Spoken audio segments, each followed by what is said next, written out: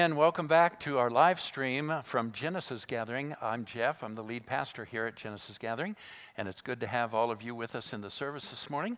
And for those of you watching, again, there's still time for you to share this link with others. My wife is coming, and we're going to together, we're going to administrate this time of Q&A. And really what it is, we pose a question or two, and then we invite you to respond here in the sanctuary, as well as those of you watching by live stream. Here's how that works.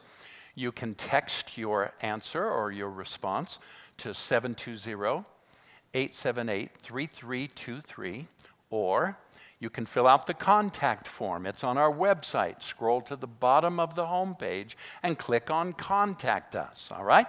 That'll take you right to a form where you just submit your name. We don't need any other information, and however you're responding to the question that's been posed, okay? Also, you could put it in the Facebook chat window. We're monitoring all of those things. In fact, honey, if you'll monitor the Facebook chat and and obviously the text, and I'll monitor the website form. How about that? Okay, yes, they can hear me. Yes, they can hear me. Yes, they can hear me. Well, and so your mic wasn't Thanks, on when... folks. Yeah, the mic wasn't on when we were explaining that Carrie a number is, of... Yes, that Carrie is pinch hitting Carrie for is us, pinch hitting and for we're us. thankful for Carrie. And so, but he's the only one back there. Yes. And so our entire media team is out with COVID. So we've been in communication with them. We've talked. My own daughter, Lisa, has it, but her husband doesn't. Lewis and Carol have it, but the kids don't. Carol's in Florida. So this has just been a week. Everybody is doing well as of this morning. Yeah. Bob and Debbie have turned. Bob and Debbie, they sing as well as work the sound booth. They've turned the corner. They really feel like they're on the backside of it. So we're getting good reports. Yes. Thank you. We enjoin your prayer. We take it very seriously, and I'll just put in a personal note. I think this is why everyone, regardless of your level of faith, and these are people of great faith, and we've done all that's necessary. I mean, our daughter, I can speak for her. She, does the hand washing and the distancing and the mask wearing and has been very, very conscientious. And yet, so it's possible to get it. And these people are all vaccinated, by the way. Lisa told me this morning, just pray that her hands don't fall off because she's having to wash them so much right now. So... it can happen, and I'm just encouraging all of you to seriously consider the vaccination, all right? If you get peace in your heart, other than a medical condition that you've been advised against it, please consider it seriously. I think all of these people have it on our team, and they're making their way through it in a much different way than so many that we've heard that weren't vaccinated. We've had some friends pass away. The best man of my wedding passed away, so on and so forth. We're not trying to scare you into the vaccination. We're asking you to use wisdom and to seriously consider what you do in that way. All right, so our question for this morning. I'm so sorry, Carrie, after all that, you just have doing a splendid job. Here's our question, and actually it's two-part. Number one, what specific forms of rituals did you grow up learning as vital to faith? And secondly, are there any rituals that if eliminated, you would feel cut off from meaningful worship? All right.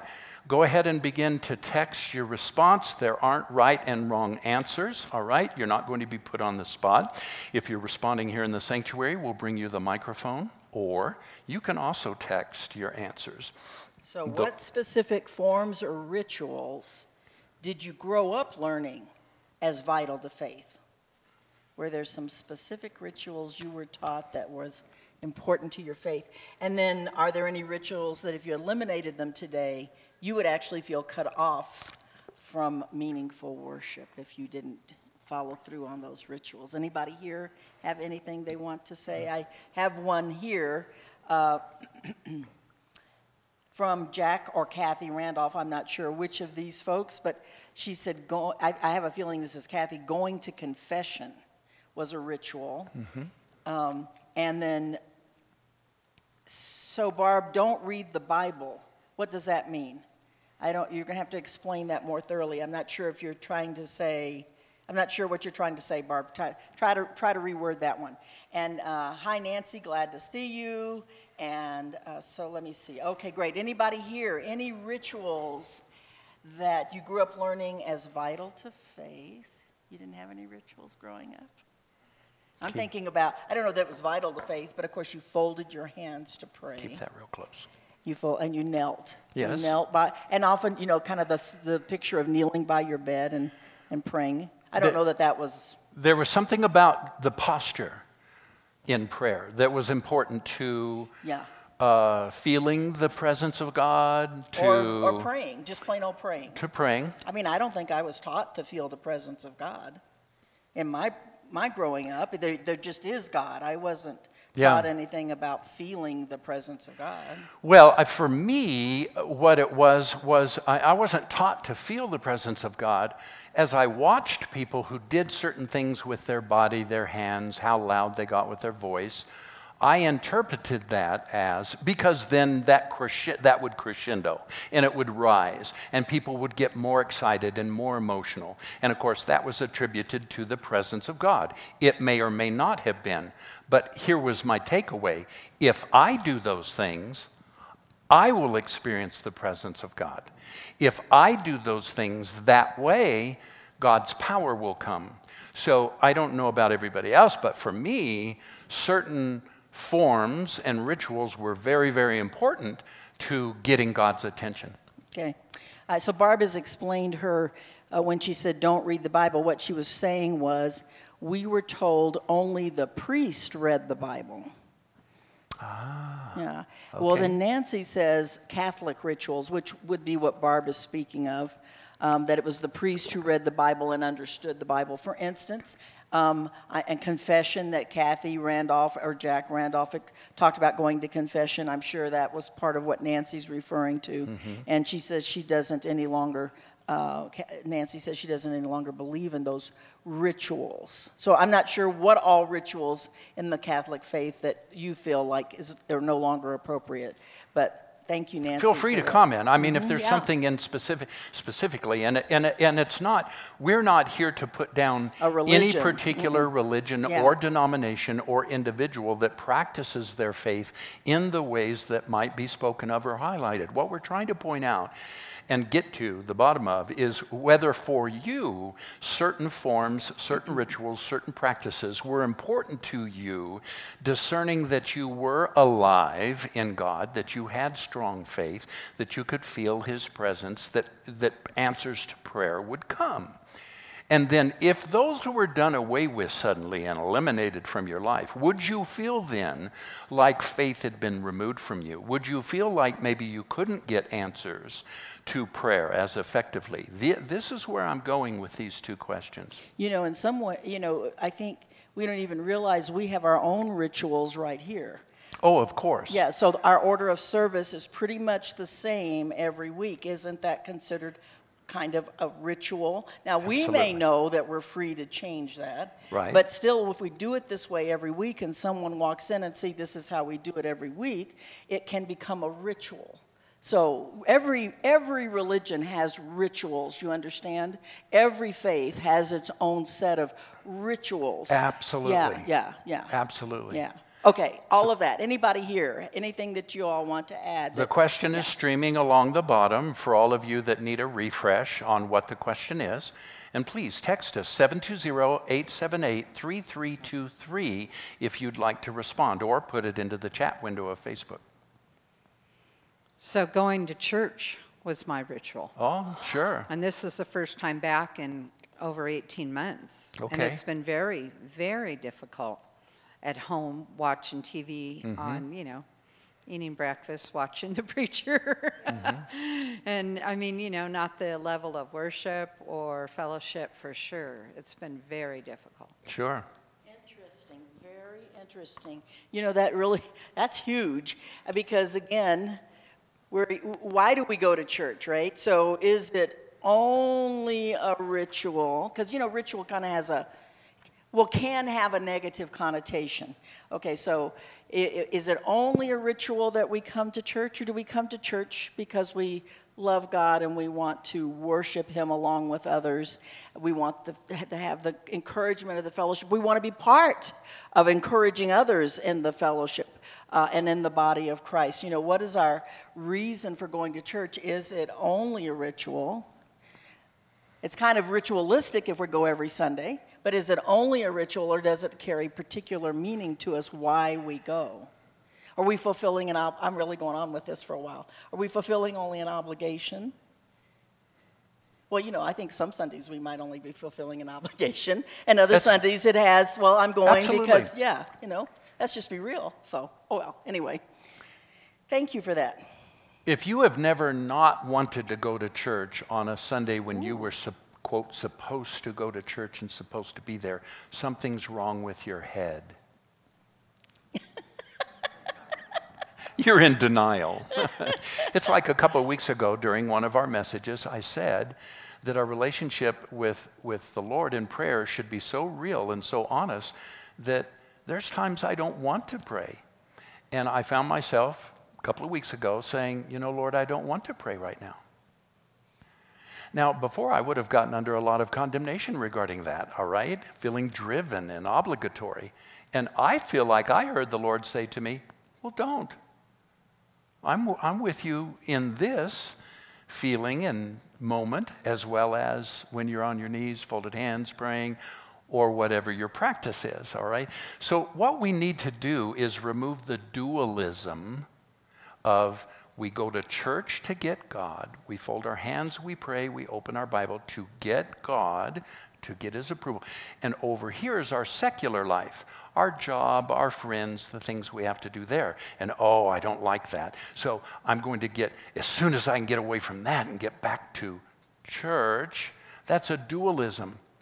That's not even recognizing the fact that I am the temple of the Holy Spirit and He lives in me. And that prayer is not an obligation, it's a life-giving relationship and fellowship with the Creator of the universe. And He's there in every moment. Yes, and I think, again, that's what Cindy then was saying. For her, church is not so much ritualistic. She missed the meaningful parts of being here and being amongst really good. believers and worshiping together. Yeah, it's really good. Because it's life-giving. So Kathy says that as far as rituals that she used to practice, was not eating before taking communion. Boy, I have forgotten about that. Wow. And kneeling would be one of them, and being super reverent. Like, and I must admit, we're kind of super non-reverent around here, but being super reverent. And so, thank you, Kathy. Those things have another place, don't they? Yeah. Yeah. I haven't received anything through the website yet. That's because they like me better than you. They do. I'm convinced. Okay, so the second question, what was that one? What did you Come say? stay over here. I couldn't hear. I need help. No, Christina, one more time. Yes. Thank you, Christina. Oh my goodness. We oh my love goodness. you too. That was very nice. One of the church members said, because we like you equally. She's a good person. Okay. All right. Anything? What was the second question again? I wanted to review that one more time. Are there rituals that if you eliminated them, you would feel cut off from meaningful worship? Anybody? Okay. You know, I remember someone in your family, we'll put it that way. In my family? Who used to talk about kneeling to pray. Okay. Do you remember that? I don't know if you remember that. And how important it was to kneel to pray. So for him to not kneel to pray, he would have felt separated from meaningful worship. So, you know, it's not that you don't ever kneel to pray. That's not the, if you feel like you should kneel to pray, then kneel to pray. Yeah. You know, if you feel like you should sit to pray, if you feel like you should stand to pray, or on and on, it's all okay to do. Yeah. Well, I think that's it. Unless anybody else in here. Seems to be. All right. Okay. Thanks. Thanks, hon. Well, everyone, here we go. This is lesson number 5 in our series, Unprayer. And I've titled this morning's lesson, Freedom from Religious Form. or and freedom to observe ritual and form. You're going to learn that it's not all bad. In fact, it can be very life-giving just as well. All right, so our big idea during our series has been this: to awaken your mind to your oneness with God's love and nature, so prayer becomes a life-giving, transformational experience for you and for others. So I really want to, and especially in this message today, awaken you in prayer. I want to awaken you to new possibilities. So prayer is not getting from God, prayer is getting God. You understand that? That there's a difference between getting God and getting from God. So we're actually going to explore the practice of liturgy today. That's not the only thing that the message is about, but I'm going to dive into that and give you some insights into the importance of liturgy. Here's a couple of things that I am not saying during this series. I am not saying that structured prayer isn't important. I believe it is. And so I've made the comment in previous messages that I don't have a specific quiet time every day. If you do, though, I said, keep it by all means. Now that doesn't suggest one is better than the other, or that I'm more spiritual or mature. It is my practice. It is my relationship with Christ that has allowed that. And yet I find myself praying more than I have ever prayed because of the freedom I have found in this subject that I've entitled Unprayer. I am not saying that praying with an expectant heart is useless. We do need to pray and believe. I'm not saying that prayer that moves you emotionally is immature or suspect. In fact, I believe God's presence does envelop our emotions and does move us emotionally. Oftentimes, it's not where you should put your trust or your confidence, but your emotions will be moved by God's love and God's presence. I am not saying that asking God in prayer is wrong or unnecessary. I do not want you to take that from this series entitled Unprayer. So go back through the messages and listen carefully to the things that we're saying about prayer. So once again, today I want to awaken you to new possibilities in prayer. I'm going to do something right now that I've not done in this manner for a long time. I'm going to read quite an extensive volume of Scripture. It will be on the screen. I ask all of you, especially you that are watching by live stream, to do your best to pay attention, watch the screen, or get your device, better yet, get a second device, maybe your Bibles physically, and let's look together at these passages of Scripture. Colossians chapter 2 and verse 18. That's where I'll start reading Colossians. It's the second chapter of Colossians. I'll read through to verse 23, starting in verse 18. So do not let anyone who tries to act as an umpire of your devotion insist on his own opinion, confined to a mind inflated by the sensational and spooky. His so-called visions are just a puff of hot air. Now, here is the Message Bible's rendering of that. Don't tolerate people who try to run your life, ordering you to bow, to scrape, in order to improve your standing with God, insisting that you join their obsession with angels or that you seek out visions. They're a lot of hot air. That's all they are. That's an interesting take on verse 18. Verse 19. Such religious jargon is completely out of rhythm with the head. You are directly connected to Christ, who, like a choir director, draws out the music in everyone like a tapestry of art that intertwines in harmony to reveal the full stature of divine inspiration. If it is true that you were included in Christ's death, then the religious systems of this world, with its rules and regulations, no longer apply to you. What further relevance would there be for you to continue to live under the influence of man-made doctrines and ideas? Religious tradition appears to be very devout, and its followers seem to be also humble and holy in their strict observance of rules that seek to control the behavior of their body. The only problem with this is that the flesh is never permanently satisfied. Here is, again, the Message translation of those same verses, 19 through 23. They're completely out of touch with the source of life, Christ, who puts us together in one piece, whose very breath and blood flows through us. He is the head, and we are the body.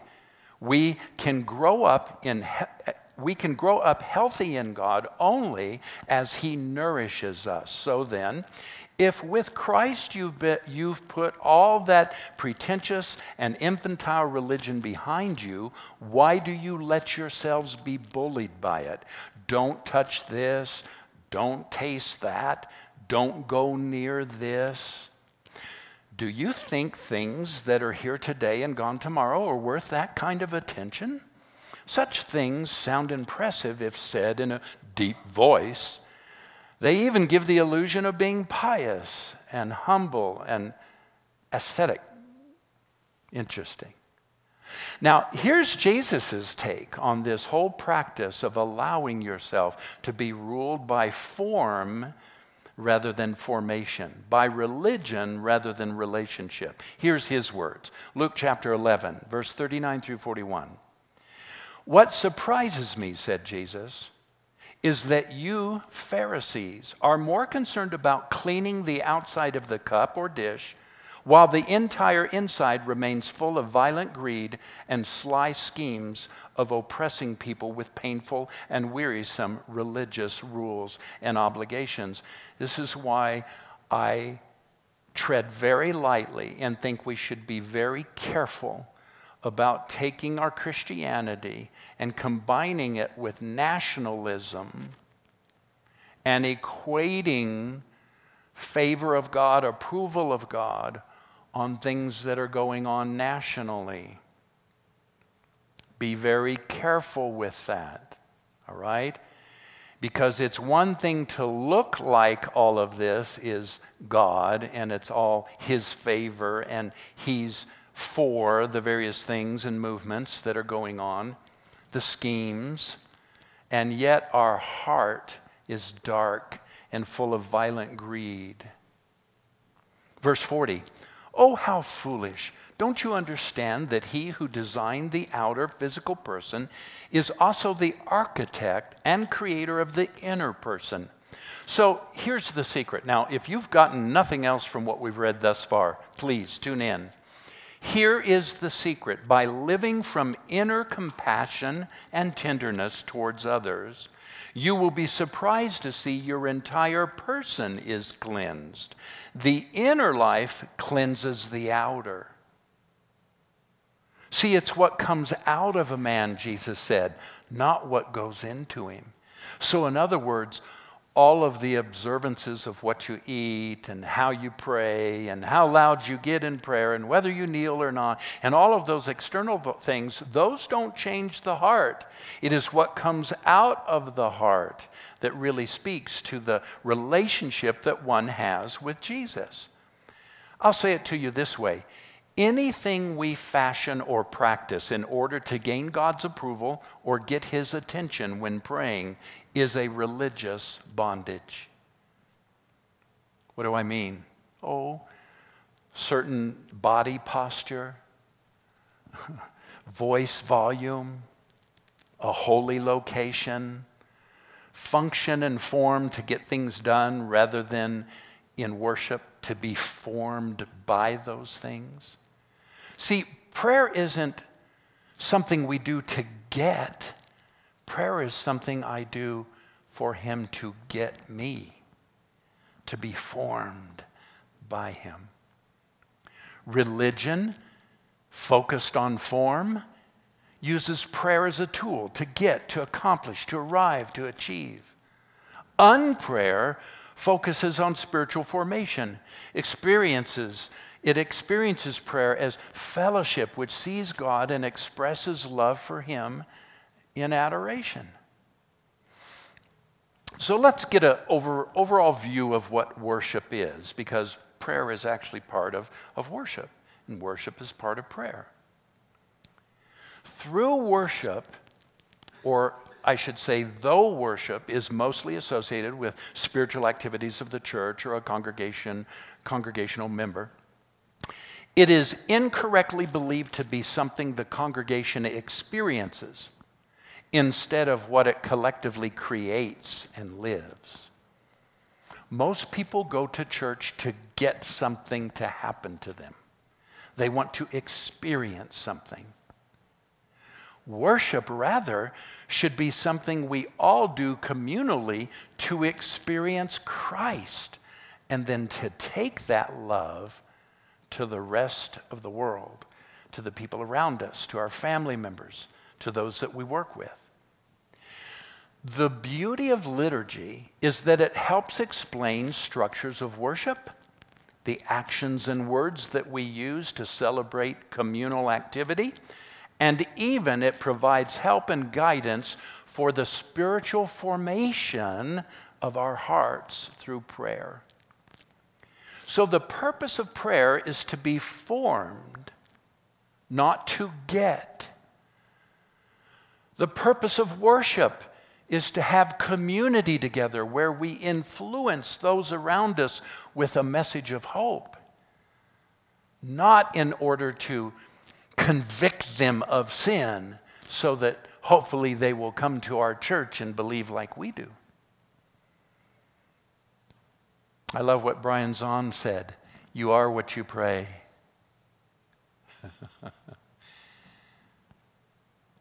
All right, so here's some definitions. Liturgy. Typically in Christianity, the term liturgy normally refers to a standardized order of events observed during a religious service, be it sacramental service or a service of public prayer. But more literally, it means the people's work, what we do in prayer. There's many things about, quote, worship or a church service or attending church that you don't get to do. It's kind of, you come here, we worship together, and then the rest of it is sort of what the ministers do to you. How we preach, what we encourage you with, you know, if we can get you excited about serving the Lord, challenge you in your life to walk with Him. It's sort of about something that it gets me to do, which is interesting. You're paying attention, everybody, right? You're listening to me. Because this is absolutely going to change the way that you worship.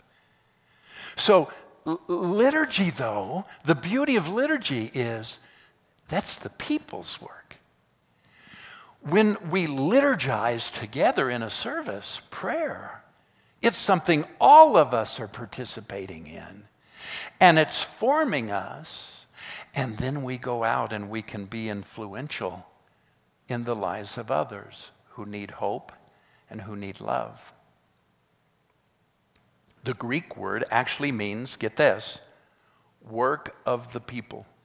Work of the people. So Brian Zahn says this, liturgy is neither dead or alive. It's either true or false. What's alive or dead is the person who's praying.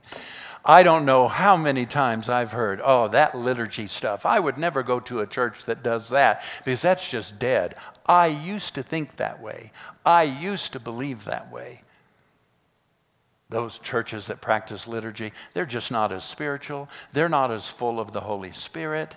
That's just dead practice. No, you've put it in the wrong category.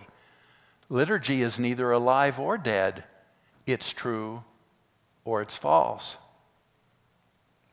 And see what happens then in true liturgy, when you take liturgy that's true and you combine it with a person who's alive, that equals capacity for spiritual formation. That's what I love about liturgy. So its purpose, watch this now. The purpose of a liturgy, in other words, prescribed prayers, prayers that we would pray in common, prayers that would have some sort of standard to them, sort of structured prayer. And it's not the only way you can pray. We're not saying change everything you're doing, shift everything you're doing to liturgical prayer. I, for most of us as non-denominational Christians, am bringing into our life and freedoms of prayer and freedoms from form the beautiful aspect and power of liturgical prayer. The purpose is to get us outside of our own biases, our own toxicity, our own anxieties, our own pathology. You say, Pastor Jeff, I don't have any pathology. I'm not weird. I'm not strange. Yes, you are. I am too. We all have pathology. We all have some nuances about ourselves that we'd rather people not know, right? And if truth be known, we would live to ourselves a very selfish life, not including others. I know some of you are very people-oriented and you live and breathe being around people and so forth. I don't know that that's average. I don't think that that's even average. I know there was a time for me that I would tell people, I'd tell my wife and my family, give me my computer and a room. That's all I need. I had to learn to be loving. I had to learn through prayer and through reading scripture and through being around others how to love outside of myself and stop being so biased and stop being so anxious and stop being full of toxicity, which didn't allow others to be. And really, you cannot have a mature communion with God outside of a free-flowing communion with the body, Jesus' body. Oh, I understand the criticism. Well, it's just so repetitive. People who do liturgy prayers, they just say it over and over and over again. I know, I understand the criticism. Could I draw your attention to something? Did you know that in the world of music, all of the really major hits that are chart toppers are hits that repetitiously repeat the same phrase, sometimes the same word, over and over and over again in the song? I mean, some of the great big ones, and they've lasted forever. You sing them from the radio today when you hear them come on, you know the words, and other songs have since been retired. Let It Be by the Beatles. Let it be, let it be. Do you know that's sung like 39 different times in that song, Let It Be? How about Halo by Beyonce? Oh, very popular. Lovely Day by Bill Winston. Lovely Day. How about Truly by Lionel Richie? Oh, it's sung over and over and over again. The same word, truly. You know, over and over. And it's one of my favorites. I will turn on that song before I'll turn on many, many, many other songs that I know and have learned. How about Meghan Trainor's newer song, All That Bass? If you've heard All That Bass, you know, she just repeats some of the same words over and over, and it's got that bass beat to it. And these are crazy popular songs. And so what's interesting is that you sing those songs repetitiously. You turn up the volume and you repeat the words repetitiously and you know them by heart, and yet you poo-poo and you put down and you make light of liturgical prayer. Why? Because it has the same power, by the way. Understand, it has the same power to form you once it gets down on the inside of you through that repetitious praying. Let me give you a scripture on that. Joshua chapter 1:8. This book of the law shall not depart from your mouth, but you will meditate on it day and night. That word meditate in the Hebrew means to chew the cud. Camels, cattle, they chew the cud. What does that mean? They chew and then they swallow and then they regurgitate it. And they chew it, that same wad of food, they chew it again. And they get something different the second time. And you know what they do, Linda? They swallow it again. And then it goes down in one of the other stomach. And then you know what they do? They regurgitate that same wad. It's called a cud. Camels will do this 7 or 8 times while that's being digested, chewing it over and over. That's the Hebrew word for meditate. Repetition. Chew the cud of God's word. Chew the cud of who Christ is. Chew the cud of various principles of Scripture and values of Jesus and your life with Him, your inner life with Him that we read from the book of Colossians. So we don't get stuck in form. We don't get caught in a rut of ritual, but at the same time, we want to bring in the principles of the Word of God regarding chewing the cud and repeatedly rehearsing who we are in Jesus Christ. I love what Brian McLaren has said. Quote, followers didn't think themselves into a new way of living in the New Testament. They lived their way into a new way of thinking. Didn't get that the first time around? Let's consider it. The early followers of Jesus, they didn't think themselves into a new way of living. They lived their way into a new way of thinking. That's why it's so important to be part of a church. Thank you for returning to church this morning. Thank you for following the voice of the Holy Spirit that urged you after 18 months, I need some fellowship, all right? What I receive by live stream and what I get on my device is great, and we've just been through 2 years of a global pandemic that people are still getting very sick from, hence many of our own team here that are out today because of it. We take it seriously. But listen, dear ones, do not forsake the assembling of yourselves together as the manner of some is. We need each other. We need each other's hugs and kindnesses. We need each other's love and looks. And we need to repetitiously worship communally, acknowledging the goodness of God, as we did in that song, the goodness of God. Love that song. I believe I saw somebody crying at the end of it. So today, I'm talking about opportunities of life-giving prayer that I personally, until the last couple of years, would have never considered. And I certainly would have never put it in a sermon and invited you to participate. If you're writing, and I can send this to you if you'll text me or email me and let me know that you'd like it.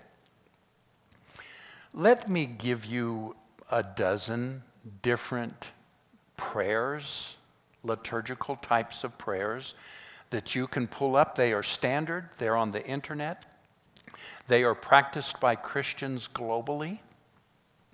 And many of them are the standards. You've prayed them before, maybe in church previously, especially if you came from a denominational setting before you became non-denominational. The first one, the open address, Creator, God of Abraham, God of Jesus. If you'll just Google that, you'll find that there's a liturgical prayer that begins every time with that way. The opening address, Creator, God of Abraham, God of Jesus. Here's the second one, the Nicene Creed. The Nicene Creed. Nicene. Number 3, the Jesus Prayer. This is the 4th century Desert Fathers. Really practice this. Number 4, the prayer of confession. Number 5, the psalm of the day. You know what the psalms are? They're a cradle for Christian thought. I love what Brian Zahn says here. It's a cradle to mature us in Christ, the psalms. They're not meant to express what we feel, but for us to learn to feel what they express. You become whole by learning to express not only your faith, but your doubt. Doubt is not the opposite of faith. It is not a lack of faith to doubt. Certainty is the opposite of faith. Certainty is what so many people have. I know I was steeped in certainty Triumphalism. Bless God, the Word says it, I believe it, that settles it. Well, bless God, the Word might not say it the way you think it says it. And it's just good to humble yourself and not be quite so certain. And these prayers help us do that. Number 7, Song of Simeon. It's called the Song of Simeon. You can write it down, the Song of Simeon. I'll send these to you if you text me. Book of Common Prayer. It goes without saying, across religions, across denominations, the Book of Common Prayer. The Song of Mary, along with the Song of Simeon, okay? Both of them, you find them in the New Testament, the song that Simeon prayed and the song that Mary prayed. The two evening prayers as they're called, from the Book of Common Prayer are particularly wonderful. And then there's a set of prayers called the Trision prayers. Trision. Now, we mentioned to you at the beginning of service that we were going to celebrate communion, and we're going to do that here. We're going to be bringing it to you now. And those of you at home, if you would, watching by live stream, please get your elements, and let's get ready to receive communion together. Here's what we're going to do. We are going to recite the Trision prayer. While we recite it, we're going to receive communion. So there at home, get your communion elements ready, and we're going to together collectively follow the liturgy of the Trision prayer. And while we do, we will receive communion.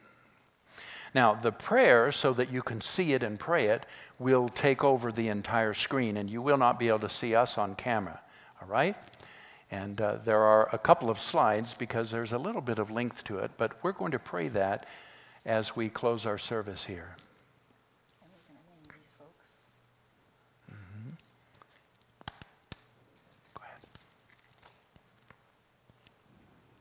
As we pray today, we're also going to be remembering in prayer the prayer requests we've been receiving. Some are brand new, some are a couple of weeks old, but people still need prayer. So I'm just going to name these out.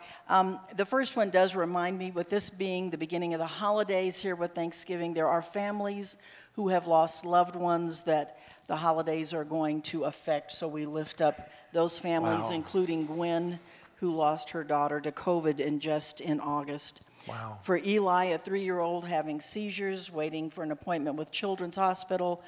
Rob, brain surgery recovery. Karen, open heart surgery recovery. Taylin, who is dealing with a heart valve issue. Jeff, edema and blood pressure. Linda and Michelle, for their lungs to continue to heal after COVID. Karen and Michelle, who have been grieving over numerous deaths from the last months. For Bob and Debbie and Carol and Lewis and Lisa, and we want to for COVID, and we want to include Matt staying whole and healthy. John, who's going through cancer treatments. We have Uncle Bill, who's had kidney problems. Larissa, who has a gunshot wound she's healing from. For Cheryl's Uncle Bill, blood clots in his bladder.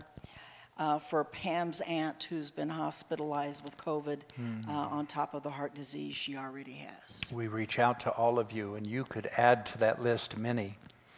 Thanksgiving will be especially difficult this year for many of you because of lost loved ones and friends and family members. We respect that.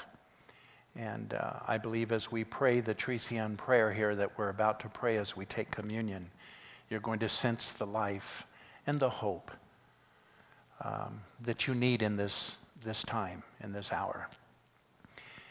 Well, let's begin praying the prayer. So we'll have the first slide of it, and everybody together. Glory to thee, O God, glory to thee. O heavenly King, Comforter, and Spirit of truth, who art everywhere present and fillest all things, treasury of good things and giver of life, come and abide in us, and cleanse us from every stain, and save our souls, O good one. May I ask you at this point, it becomes evident or aware to me that oftentimes one of the problems I know I've encountered when I'm praying liturgy or prayers that are provided for me is then you treat them like you're reading a letter. You just, and the purpose isn't to get through it. It's to pray it with meaning and pauses and to think and again to be formed by it. So we're not going to rush, all right? Before we take the bread, we're going to continue then with Holy God, Holy Mighty, Holy Immortal, have mercy on us. Holy God, Holy Mighty, Holy Immortal, have mercy on us. Holy God, Holy Mighty, Holy Immortal, have mercy on us. And so Jesus took the bread and he broke it and he said, this is my body, which is given for you. Let's all together, those in the live stream if you would now, let's take the bread.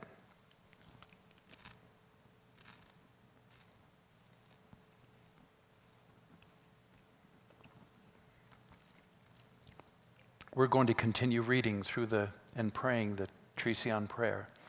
Glory to the Father, and to the Son, and to the Holy Spirit, both now and forever, and unto ages and ages. Amen. All Holy Trinity, have mercy on us. Thank you, Lord, you've cleansed us from our sins. Master, you've pardoned our iniquities. Holy One, visit and heal our infirmities for thy name's sake. Lord, have mercy. Lord, have mercy. Lord, have mercy. So after supper, Jesus took the cup and he said, this cup is the new covenant in my blood. As often as you drink it, you do this in remembrance of me. Right now, I am being formed. Together with you as a community, we are experiencing the supernatural grace, healing, peace, and love of Jesus Christ. And we talk about being the body, but what do we do that really makes that real? Communion is one of those things. Praying liturgical prayers is one of those things. Let's take the blood of the Lord as his body. Wow. Thank you for your presence, Lord. We're going to continue now and close the Tricion prayer, which actually ends after the next line with the Lord's Prayer. Glory to the Father, and to the Son, and to the Holy Spirit, both now and forever, and unto ages and ages. Amen. Our Father, who art in heaven, hallowed be thy name. Thy kingdom come, thy will be done on earth as it is in heaven. Give us this day our daily bread, and forgive us our trespasses, as we forgive those who trespass against us. And lead us not into temptation, but deliver us from the evil one. For thine is the kingdom, and the power, and the glory of the Father, and of the Son, and of the Holy Spirit, now and ever, and unto ages of ages. Ooh, I thank God for his light. I thank him for his patience with us, that we can grow and not be mean and unkind and just dismiss people because of a difference in their practice or their style. And God's helped us a lot to embrace what formerly we would have made fun of even. And I'm so thankful. And I hope you are finding this series on unprayer helpful. Go back over and rehearse it.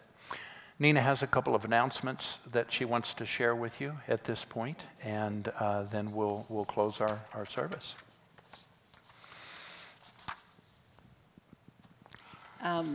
We want to remind you that if you have giving this morning, we do have a basket in the back if you're here in the service where you can leave tithes and offerings, donations. If you're online, of course, you can go to our website where there's a place to just click donate, or you can text to give at 720-730-8510. We thank you for all of your faithful tithes and offerings that allow us to continue the ministry at Genesis.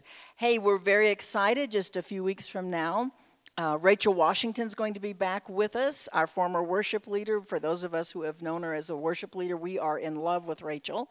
But she's powerful and dynamic. Invite your friends. She's doing a Christmas worship concert night with us.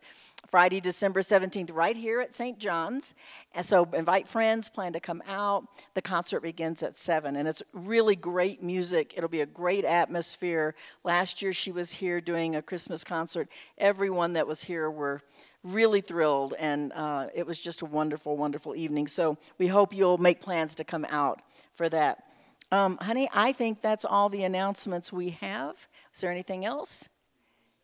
I can say goodbye. Well, Father God, we just end this morning. I thank you for your presence with us at every moment of every day, that there is no place and no time that we are not in your presence. And we love you, and I give you thanks for these people who are with us today. I call them blessed, call their week blessed, and that they would have a blessed and comfortable with family Thanksgiving. In Jesus' name, amen. Amen. See you all next week. Happy Thanksgiving. See you all. Happy Thanksgiving.